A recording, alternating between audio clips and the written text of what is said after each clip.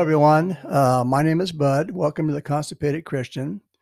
As you know, every once in a while, or very often, I'll have a guest on. Today, I've got a friend of mine. Name is Bill. He is he's one of those Catholic guys, so he goes to St. Clair's. But the reason that I love Bill, and Bill and I have been together for I don't know what 3-4 years, I think. Yeah, at least. Yeah. And Bill has coined it so perfectly. In fact, I've used it at church. I've even gone on stage with it. That what separates us, our religions or whatever. What brings? I mean, there are things that separate us, but what brings us together is our love of Christ and being a servant. And Bill and I have been together on multiple things. We can just call each other day or night, or not. Well, virtually day or night. Always available for each other. He's just a beautiful person. He's helping people. I'll let him talk about it or whatever. But I just wanted him to come on and just, again, the James 1:22, be a doer of the faith and just not a hearer only. Bill is one of the people that I, would love to have on, to come on. So I'm just going to have him just talk and just kind of briefly describe what he does, who he is, and some of the things that he's involved in. And we'll kind of fast forward to where we're at today. Well, thank you, Bud. Yeah, my name is Bill Durborough. I go to St. Clair's Catholic Church in Roseville, and I'm co-chair of the Social Concerns Ministry. I've been involved in helping the needy for about 40 years. I used to work at a dinner, started out working at a dinner at St. Philomene's Church. They do a dinner every Tuesday night. They've been open a month longer than Loaves and Fishes has, actually, and they've never missed a Tuesday night. Wow. And so I did that for 35 years. And then I moved out to Roseville and looked for the church with the most active number of ministries. And so got there and started helping in this social concerns ministry, but it was very small and just a small number of people. And then people were dropping out, the leadership. And so they asked me to take it over, and I agreed. And now we're up to over 150 families that have joined and agreed to help in any way they can. And so we do several different things a year. Our three biggest things are the backpack drive in June and July. We gave out 650 something filled backpacks last year to 11 different churches and organizations. We do Christmas and Thanksgiving for 150 families that we sign up, and from half of them from North Highlands, some of them from the Robles School District, which is a very needy school district, sixth school district in the Rio Linda area. And we work with the lady over there, and she gets us names and families and who are some homeless, some not. And so our main focus is the homeless, but we help out in many other areas as well. And in many of the areas, he has I don't know whether it's yours or you said one of the sisters or something. They do like the river homeless. They are all over the place. And Bill is just the type of guy that, like I say, the reason that we're so tied together in our hearts to help is he'll be driving around. He'll do the same thing that I do, look for homeless people. He gets out of his car. What do you do? You shop every day at garage sales, or not every day, but every time he goes every weekend, he's looking for things that he can pick up to give to people. They have containers at their church. Now St. Clair's admittedly is a big church. It's a lot bigger than the Rock. So he does have a lot more people. But the beautiful thing about this crossover, I'm not even going to call it crossover religion, this crossover in our faith, is that he might have a lot of people that are specializing or can do something or whatever, and I can call him, and he's, as a matter of fact, today, as soon as we leave here, we're heading over to Genesis Church on Atlantic Street because they are receiving Ukrainian refugees starting today, and Bill has a heart to help. He's already made contact with them, and then we're going to go over there, and he just wants to see what he can do with his church, and he probably has, 40 volunteers that they meet, and just he has a whole list of stuff that he does. And I told him to kind of keep it short or whatever, but he does a lot of stuff every day. But the most important thing about Bill is that he understands that the greatest thing in God's eyes to become is a servant. And that's what he is. And that's why I'm so aligned with him. So I just wanted him to come on and just kind of share a little bit about, what he does. He's already kind of told you about what he does, but just, you know, uh, I want to ask you, Bill. Why don't you just? And we just talked about it. I already know his answer, but why don't you just go to church, sit in church, absorb the message, do some singing, get up and go home, and just go about your business? Why do you think that you have to either take what you've heard or what you read, and what prompts you to go out and about? Well, I think the more you study your faith, and you just want to help. I mean, if you have a servant's heart, which is what I love about Bud, like Bud already said that, but we are very aligned in that area. And Bud has a lot of contacts, knows a lot of people, helps a lot of people, and I learn a lot from him and trying to do the things that we do. And I ask for his help sometimes. Sometimes he asks for mine, and we're always there for each other, like he said. But you can sit in church and pray and do things, and that's all good. There's nothing wrong with that. But if you're serious about your faith and you really want to, and you pray about learning more about your faith or want to get our Lord involved in your life, then you go out and do things. You get out and help others. It may not be everybody's call to go out to a homeless camp and ask them if they need something, but you can give food or clothing or blankets or sleeping bags, tents, whatever, to help those who do. And so that's what we try and get our church to do. We try and get them to give and come to our meetings and find out, invite them to do things like in Roseville with What Would Jesus Do, and help there and give out clothes, give out food, and work with the homeless of Roseville. And then to go down to the river camps, and a little bit different down there, a little bit harder core of homeless. But once they get to trust you and to know you, it's just like being here in Roseville. They're appreciative of everything they get. And like Bud and I talked about, we're not entitling them. All we're doing is trying to get them through their day a little bit easier. And our Lord tells us to help those in need. And when we get to Heaven's Gate, and He asks us, when did I see you hungry? When did I see you naked? When did I see you in need? We'll say, whatever you did for me, you did for the least, or whatever you did for the least of my brothers, you did for me. So I want to be able to answer that question. Yes, Lord, I was there for you, and I always will be. And thank you for the servant's heart that you gave me. Yeah, and we just told we had breakfast a little earlier, and just kind of, because he wasn't really sure. I don't think you've never listened to the podcast, have you? I have not. No. So he didn't really know what was going on or what it was about, but we just kind of talked about the stuff that we talk about. And it's so, I mean, it just flows between him and I. I mean, we don't even have to prep each other about what we're going to say or talk about. A lot of people have to say, okay, now let's talk about this, or kind of, direct it in one way. Our hearts are so in tune with each other that almost Bill and I can finish each other's sentences sometimes. I mean, literally, and we have done that. I've noticed about him. I'll start to say something. I'm kind of floundering or something. He'll go, blah, blah, blah. And I go, oh, yeah, that's it. That's what I want to say. So, I mean, when you're that much in tune, but I just love his, we talked about at breakfast about just exactly what he just said, that, I've been accused of entitling people for what I do. Obviously, I don't, because I don't do enough to entitle them, to give them a meal or clothes or whatever. And just following that scripture that, what you did for the least of these, you did for me. And what you did specifically, he says, Christ, is that feed the hungry, clothe the poor, widows, um, visit people in prisons, orphans. I mean, those are all things that are on my heart, and they're on Bill's heart. And so we just search out that. I don't know why he does, or I mean, what draws him to those scriptures. Obviously, his heart. But other people say, "Listen, I don't have to do anything." And we talked about this earlier too. Ephesians, can't think of the chapter, but verses 8 through 10 or whatever. By grace I am saved. I mentioned this before, that I don't have to do anything else, or blah blah blah.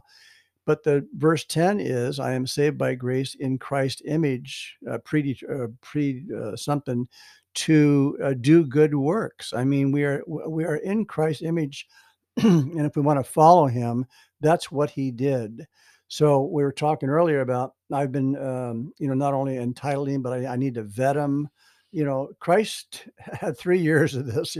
He did not go around and vet people and say, well, listen, how did you get to the situation that you're in right now? I need to, maybe I can give you some psychological help or whatever. If somebody's hungry or they're thirsty or they have no clothes or shoes, my seed plant is just to show them my active or that act of kindness, to show them my faith and not just pat them on the head and say, I'll pray for you and send them on their way. So both Bill and I share that, just that immediate, and we are interrupted a lot. I know Bill is interrupted. He has grandkids. I have grandkids. We'd rather be doing on certain times, certain things, or going certain places, but we welcome the interruption from Christ to put somebody in our path to accomplish his goal. That's exactly right. And like James, it also says faith without works is dead. Mm. And so like I said, you don't have to be the one taking the food or the clothing out, but you can donate it to somebody who can use it or can give it out. And that does just as much good.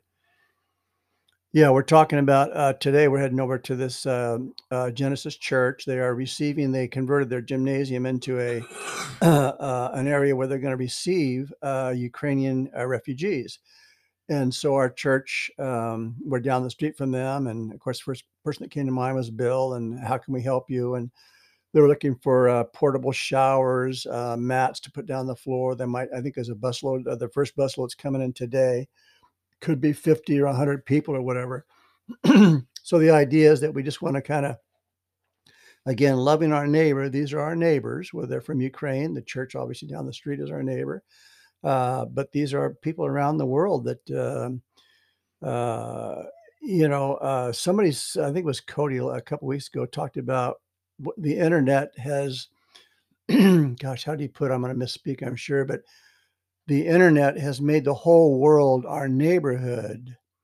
Excuse me, but it's up to us to make it our brotherhood. I think that's what he said, something like that. So even though these people are very remote, I don't know them. They'll probably be in and out. It's a transitional thing on to other things. But while they're here, uh, I can speak for Bill, but I think our goal is to just love on them for that brief period.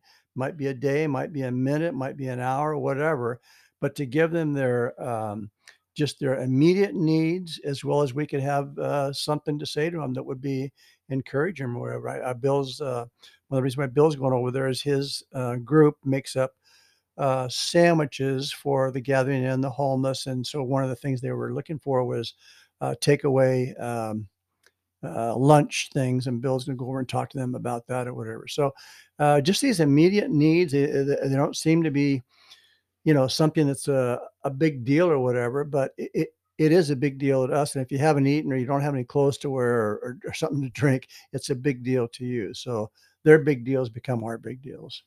Yeah, and what I tell everybody too is put yourself in their shoes.